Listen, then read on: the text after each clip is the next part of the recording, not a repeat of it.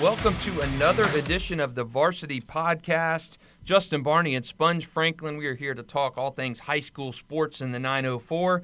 And, week 10 of the high school football season, I know we kind of preface every pod with what week it is and how far along, but this week and next week and the regular season is over. Done.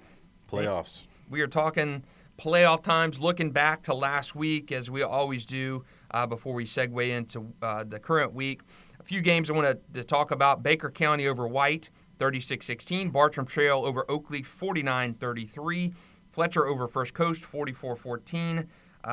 Sandalwood, 30-0 over Mandarin. A lot of those games had district championship implications, and then we'll get into the couple that did not have those.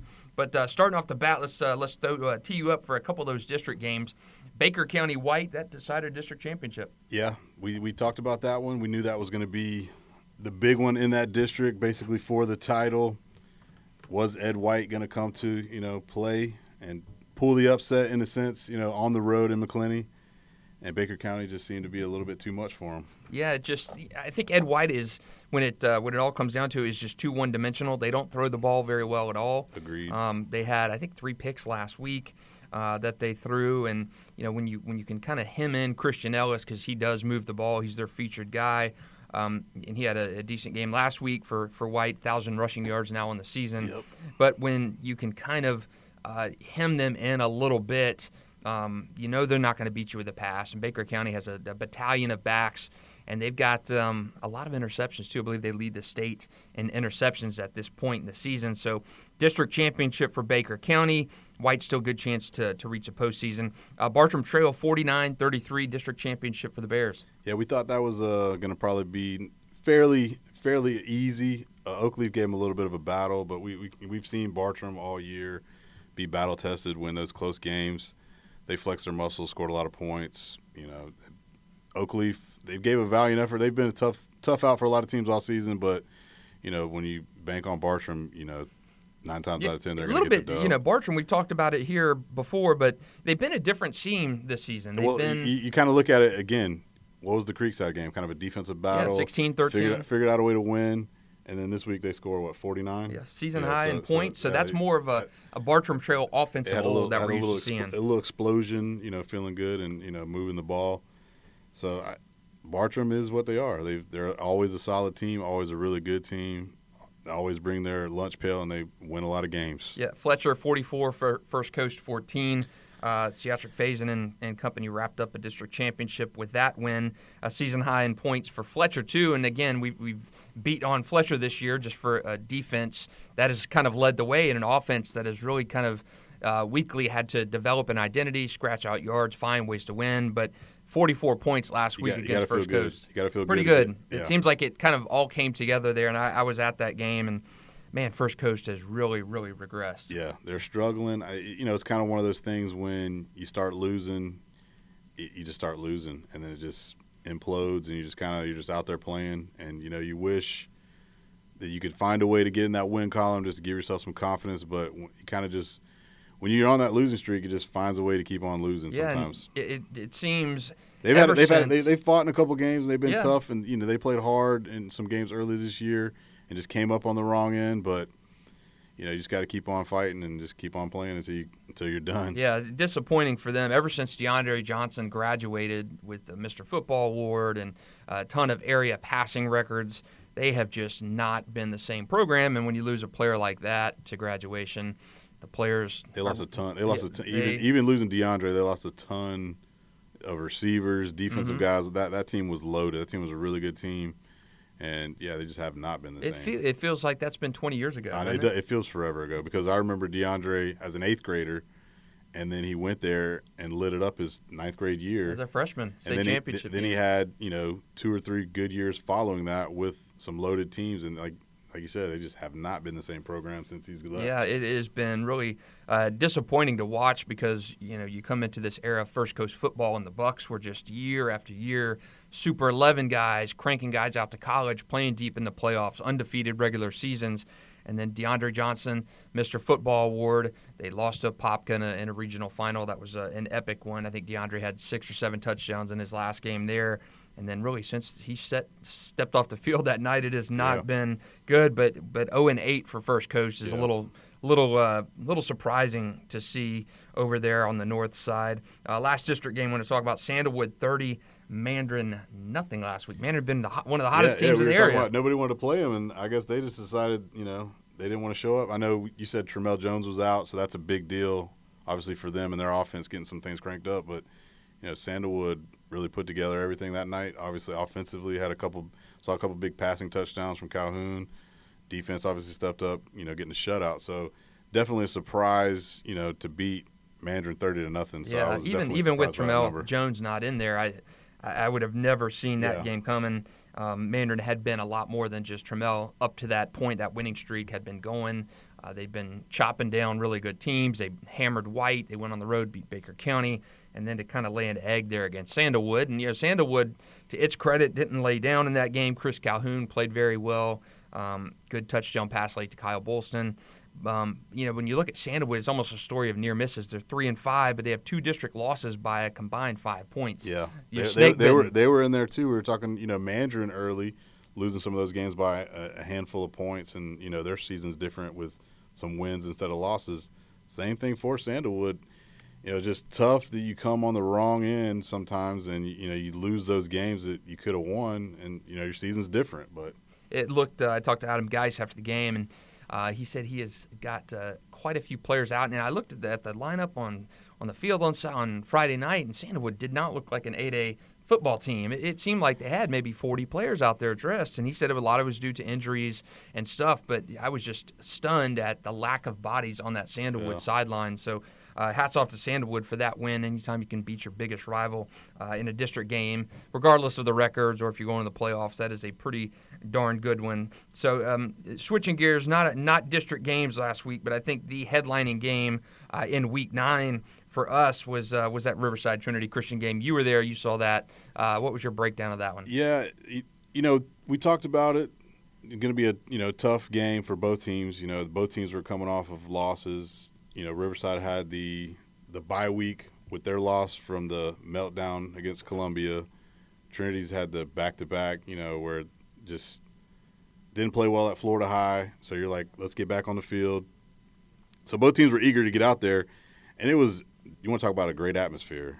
It was packed, man. I'm talking about, our stands, they've added some of those visitor stands because when we moved up to 5A, they were like, got to have some, some seats here. So that was packed out, standing room only through the sidelines, end zone, all that. So it was a great atmosphere.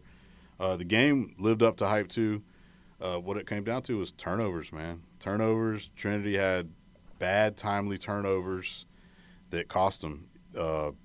Both teams had turnovers early that kind of led to each of them getting a touchdown. So it really didn't. You kind of like, X'd each other's turnovers out. It was 7-7. Then Riverside hit a touchdown pass. I think it was Plummer threw it to Ricky Shaw that put them up by a touchdown. Trinity was going on a nice drive, and the key pick six, 92 yards from Joe Morrison, that kind of flipped the script on them. They were kind of fighting uphill after that. They had a good third quarter, got a few stops, turned it over again, though. The big play was, I'd say, the 80-yard run from Darnell Rogers. It kind of was like, okay, back to a one-score game. It was 21-13 at that time. And then I was talking to you before. My guy Freddie Manning had a big touchdown catch, a 25-yard touchdown. I had to send him a message to say, Freddie, you dropped the ball before you crossed that end zone. And I was like, you can't showboat like Deshaun Jackson and some of these guys. The refs missed it, so they scored the touchdown. That would have been a huge flip if the refs would have saw that. Trinity would have got a touchback. The score would have still been 21-13. Trinity actually went on an ensuing drive there to make it a 21. It would have been 21-20. They could have went for 2, whatever, blah, blah, blah. Doesn't matter. They called it a touchdown. Trinity scored a late one to, make it at least respectable. But really, all in all, Riverside, in my opinion, dominated the game. Their defense was as advertised. Gave Collin, a rough night, getting after him at, rushing the passer. did a pretty good job on the ground. Rogers had the big 80-yard run, but that was pretty much it for him. Trayon had a few big runs, so I think he finished with like 80. But altogether, Riverside is the real deal. They're pretty legit. Yeah, and we talked about it all season, and it was just kind of a perfect storm for Riverside because they had that implosion against Columbia in the fourth quarter of that huge district game. Nasty field, bad conditions, but you really let one get away. You lose 28-26, lose a district title in the process, and then you go into a bye week. Yeah. So it's like you have an extra week to digest just how bad things went wrong. Yep. Trinity, the same situation where you're dropping games, you go out and lose to Florida High in a game that you probably could have won.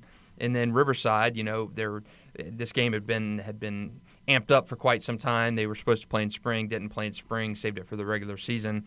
It came here, and I agree with something I saw on social media on Facebook earlier last week that teams always get up to play those private school powers, whether it be Bowles, whether it's Trinity, whether it's UC. I really think that the person posting this said, this is this team's Super Bowl playing us, and now, I know who posted that. That was Sean Wade's dad. Sean Wade's dad, yeah, that's right, Randy Wade. He was like, if teams, when they see TC or Bowles, they know that these two teams have been run the state in their classifications, won a lot of state championships.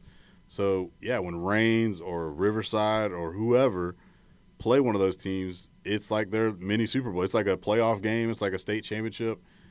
Pride, bragging rights, like, we're the public school versus private school deal. They get up for those games like there's no other. And that is definitely a big deal. And TC, Bowles, you're going to get your best shot from everybody. So guess what? You got to bring it. Yeah, and if you don't, you're going to go home with an L. Yeah, I think that's true. And I saw that earlier in the week from Randy, and I think that's so true when it comes to the private schools. And I don't think it would be true if it was private schools who didn't have that success. Right. If you're talking, you're talking three of the most successful programs in Florida State high school history are in one block of about 22 miles in Jacksonville. Exactly. Bowles, University Christian, and Trinity Christian. And I think when those schools, and it hasn't always been that way, Trinity, Bowles, and UC haven't always played the public schools from Jacksonville. Exactly. It's they've been confined to playing district games and against smaller private schools. So I think when the bigger private school or the bigger public schools get a shot at a Bowles, St. Augustine at Bowles. Yeah, it was like it was kind of like when Raines and Bowles were always in that district. That game was always big, man. It was fun, great atmospheres. Two physical games. Anytime they played, they usually played twice because they had to play in the regular season, and they were going to have to play in that second round of the playoffs. And you talked to Corky Rogers, you talked to Duran Wiley, and they always said, almost repeated each other identically, saying, I knew I had to raise my game to beat the other opponent. Exactly. And there was if you found Duran on the street and said, most important rivalry game that you had, I don't think he'd say Reball. I think he'd say Bowles. I think he would too, and vice versa. If you asked Corky or who your biggest game was, the last couple of years when you were in your district play or whenever, it would be Raines. It's kind of like in Trinity we would have to play our district games, and a lot of times it would be teams that we were way overmatched. It was like not even a fun game to play. I love the way the schedule has come together the last several years where you're playing the Riversides and the Raines. You're playing the best public schools in your area because it's just fun. You don't want to play – I hated it when we had to travel. I think there was one year where we played like every team from Tallahassee. We played Lincoln. We played Rickards. We played Leon. You're playing all those teams on Tallahassee because you can't get a game in your area because nobody would play you. But I like the fact that some of these public schools are like, we'll play Raines, we'll play Bowles, we'll play Trinity. Yeah, and not every public school will play those guys. Right. And, for whatever reasons, competition or not on that level ground yet. But, it's been good to see a St. Augustine step up and play Bowles. It's been good. It's been good to see these public-private school matchups, the Riversides and Trinities. Even Rebalt was getting clocked every year and was playing Trinity Christian. But it was good to see those games. I think those games do more from a local perspective. you don't want to have to go out and play Tallahassee teams week after week after week. Right. You want to play local games, if possible, against good competition. And I think we've seen those local rivalries between public and the better private schools really kind of come to fruition probably over the last 5 years. I think you probably saw that ignite when the Bowls and Trinities had to go in those districts and start playing those local schools, the Class 5A. Yeah, that was when it kind of changed, and that was a good thing. Mm-hmm. It was fun. It was fun. That 5A stretch was like, okay, you're playing some of these alleged bigger schools. Sometimes I think people get confused or just misunderstood with the classification thing, and you think, oh, little 3A or little 4A. I'm an 8A. Like, a lot of that really has nothing to do with it. It just means you got more on your sideline, more in your school. But 3A and 4A, the powerhouse teams of the 3A and 4As throughout the state can bang with anybody who's in 7 and 8A and vice versa. And I would even put, like, you talk about school size. I mean, Madison County. Right, yeah. I mean, 1A school. You want to play them every week? No, you no don't. way. I'm telling you, don't. I mean, you're talking – I've seen some Madison County years where they could have locked horns, maybe not lasted until the fourth quarter with fresh legs like some of the bigger schools, but Madison County, a school with however many several hundred students – could bang with any of those bigger teams. Even schools around here would fillet them. Oh, yeah. And, that's – I think the talent discrepancy in football is greater than it is in other sports when you're talking classification. But I think the smaller schools who do it right, for every – say there's 80 schools in Class 2A, there may be 4, 5 of those realistically who could battle up and down. That's exactly what I mean, too, is when I say, the best teams in each classification, if you take the 3 to 5 best teams in 2A, 3A, 4A, they can go play with the 5, 6, and 7, 8A teams, across the board. But I think, sometimes, like I say, it gets misconstrued with, like, I'm an 8A school, we'll wax you if we played you. And a lot of times that's just not true. No, I remember I recall a Sandalwood Trinity game back in, I think, 2012. And I think you called it a tune-up game. Yeah, and Sandalwood, Sandalwood's a huge big school area. They were loaded, too. That was DeMarcus Walker's team. And, and they lost, and Sandalwood lost to Trinity, that was a banger 6-3 game. It was a nail-biter, defensive slugfest. We had Jeff Holland at running back. And we won like a late scoring game. We had a big stop on defense. But yeah, it was just like that was kind of when we started the trend of playing bigger classifications, and teams would say, okay, we'll play you guys, all that stuff, whatever. It's always private versus public, and you guys recruit, you guys get players, you can get whoever you want. And, all that gets, I think, misunderstood as well. Kids can go anywhere they want to. Some kids – can get, offered like scholarship money or whatever. There's none of that, There's like step up, programs and stuff like that. But, Bowls, if you got the money to go to Bowls, you can go to Bowls. If you got the money to go to Trinity, you can go to Trinity. If you want to live in Rains District and go to Oak Leaf and vice versa, now it's kind of like the wild, wild west a little bit. But, I think a lot of it's kind of leveled out, and kids go where they want to go. And obviously we've seen just in the last couple of years where kids just bounce around, and then they're doing like what everybody's doing in the NBA and the transfer portal and all that. It's like, where are you going? You're going to go over there? Oh, 2 or 3 of us, let's go over here and let's go play here and let's try to do something over there. And that's been going on for the last couple of years. Yeah. And people are trying to get, like little mini super teams to do it. So my thing is more power to you. If you want to go wherever you want to go where you want to go. I think that's kind of, the purists say there's still a faction of people. And this is probably a different conversation for a different podcast, but believe that you go to your public school you're zoned for. I like that. I like that idea too, but times have changed. Times have really, like you said, the purist would be like, no, you live in this area, you go play for Ed White, and you ball out for the West Side. But it's just not how it is anymore. It's not how that's really. And I've done surveys and stuff annually with high school football players, and it's just interesting to see how, over the last 10 years or so, that mindset and that way of thinking has shifted to where, for instance, a college scholarship used to be what kids sought and got, and that's all they needed. See, if college is offering you a scholarship, then that's all. I don't need to get extra money. And that was abundantly, say 7 or 8 years ago, abundantly kids were saying college scholarship's totally enough for me. Yep. And you fast forward to today, and it's nowhere near that. It's I deserve NIL money. I should be able to make that, and college scholarship's not enough. And it's how fast am I playing? Am I getting on the field? Do you love this team, or is it an opportunity to go play on Sundays? And 9 times out of 10, it's to get to Sunday. These kids want to play in the NFL. They want that money. So, yeah, they want the NIL deal. How fast am I going to be a starter? And guess what? If not, I'm hitting the portal, and I'm going somewhere else where I can maybe get on the field faster. And I don't necessarily dislike it or like it. It just is what it is. It's the way of the change, and it's like everybody's got to get used to it. I was talking to our fellow Channel 4 Gators Breakdown podcaster, Gators Breakdown Dave Waters, and we were talking about, guys transferring this, that, and the other. And the other thing is a lot of these kids, they're not like – they don't have the passion and the love for you as the university as a fan.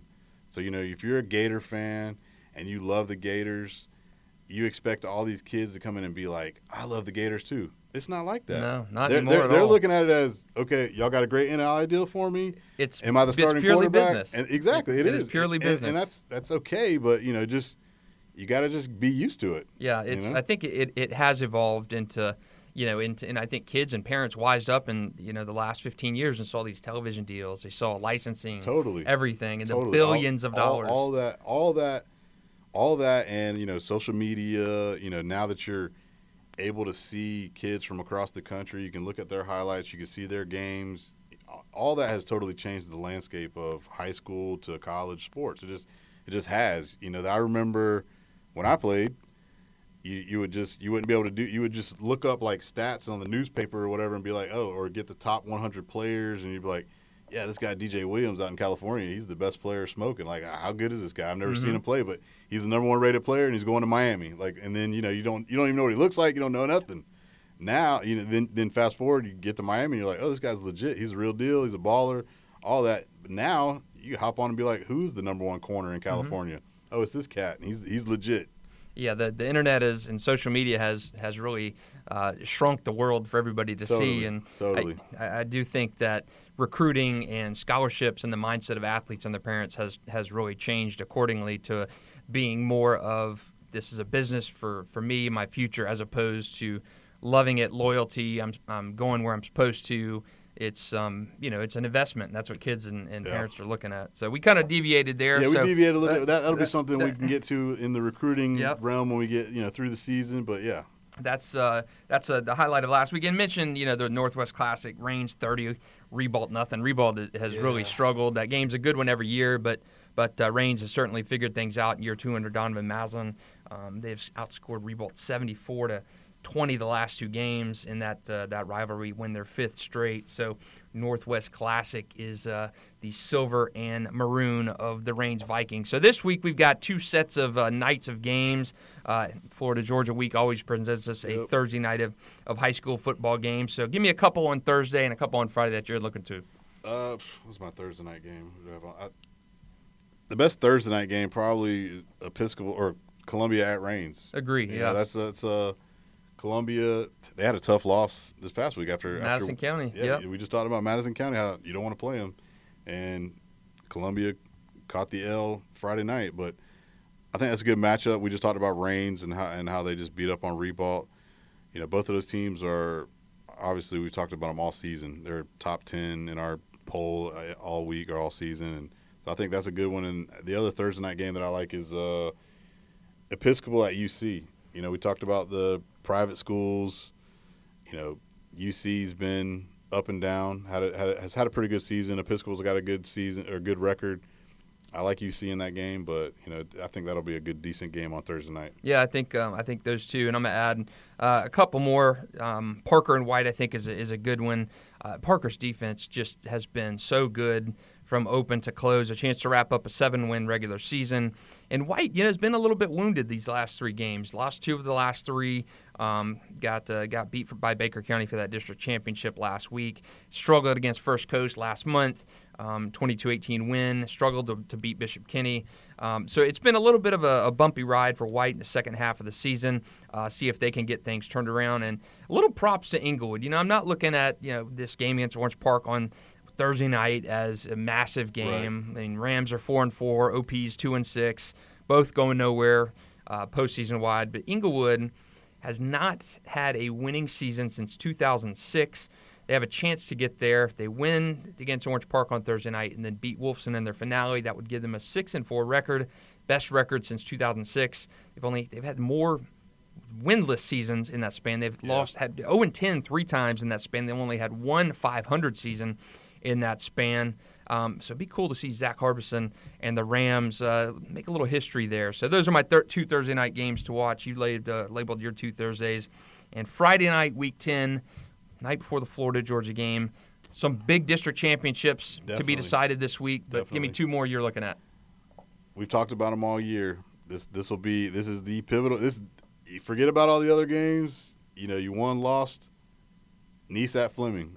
Nice, if you want to go to the playoffs, this is your game to have to win. We talked about the game a few weeks ago, St. Aug. That's your rival. You lose that one. Now it's like, okay, you got Fletcher on the road at Fletcher out of the beach. You drop a heartbreaker, nail biter. You lose that one. That was basically for the district championship to lock yourself in to say, hey, we're in the playoffs. We haven't been there in a while. You lose that one. You get a week off. Now it's win or go home in a sense. Yeah. So I think that one's going to be huge for Nice on Friday night. Yeah, disappointing. I mean, they had a district championship in their grasp against Fletcher, and they lose that game in the last minute of the game. Fleming Island has been good enough in a lot of games this season. No, it's going to be a scrappy game. It's going to be a scrappy game. You better bring it Friday, or you might not be going to the playoffs. Yeah, I think that's a good district game. What's your second one this week? Obviously, we talked about Creekside all year. They were hot early, dropped a couple late. Oakleaf played Bartram last week. Oakleaf's got to go on the road to Creekside. I think Creekside is still probably in the playoffs. We talked about it if they lose this game, but you don't want to drop this one. You want to win this one and have some momentum going into the last 2 weeks of the season. Stay up. You don't want to lose. So I think Oakleaf at Creekside is going to be a big game Friday night, and I think Creekside needs to win that one. Yeah, I think so. I mean, you start out 6-0, and then you lose back-to-back games. One to Atlantic Coast, and then the killer to Bartram Trail, and how that loss, 16-13 field goal on a walk-off kick by Liam Padron. So they've had a week off. Yeah. Hopefully they can reset and focus on that. So a couple district championships on the line. Clay at North Marion, district title on the line there. Gainesville at St. Augustine, another district championship on the line there. So we'll see what those guys can get done. And it's not a district game by any stretch, but how about Jackson again in West Nassau? We talked about Jackson a few weeks ago. Christopher Foy and company had a tragedy to start the season. Offensive coordinator Donald Rocker Jr. passed away from natural causes, and then assistant coach Lynn J. Shell passed away unexpectedly before the start of the season. They have come out just roaring this year. They're 5-3, coming off a bye week. Playing at West Nassau, really kind of a gut check game. I like them for the Tigers. I like them. And West Nassau has really rebounded after a tough start. They've come back a little bit after their early season woes, but I like Jackson. Yeah, I like Jackson. How can you not like Jackson? You talk to Chris Foy; he's full of enthusiasm. I mean, Jackson is not. I think people still equate Jackson to being a team like they were when Kevin Solomon was there and Leon Washington and those guys, Marcel Wade, but. This Jackson team, this is a magnet school right now. These are like the Paxson and Stantons and Wolfsons and Ed Whites have become the academy-type schools. Mm-hmm. So you're talking a different set of students. And if you see Jackson play, you notice the root in defense or secondary is good. Grayson Howard's going to be a stud. Mm-hmm. Quarterback Jalen Sanier is good and athletic and moves the ball. And just a different kind of vibe around the Jackson football team this year. So really cool to see them do that. I like them a lot. So I just hope they keep it up. Yeah, so that wraps us up in football. A lot of volleyball districts going on this week. First night of the playoffs were Tuesday night, and second night of volleyball playoffs continues Wednesday night. Second round of the playoffs begins November 2nd. We got districts going on in every other fall sport imaginable. Golf is going on, cross country is going on, so a lot of that to look forward to. You can read our coverage of those sports on newsforjacks.com. And Sponge and I will be coming to you week 11 next week with a clearer look of the playoffs. All the districts will be wrapped up. We'll know who the top 4 seeds in each of those regions are, and we can kind of start looking forward to those state playoffs, which start 2 weeks from That's Friday night. Crazy, man. Yeah, That's crazy. flies by. For Sponge Franklin, Justin Barney. We'll see you next week, man. For the Varsity Podcast.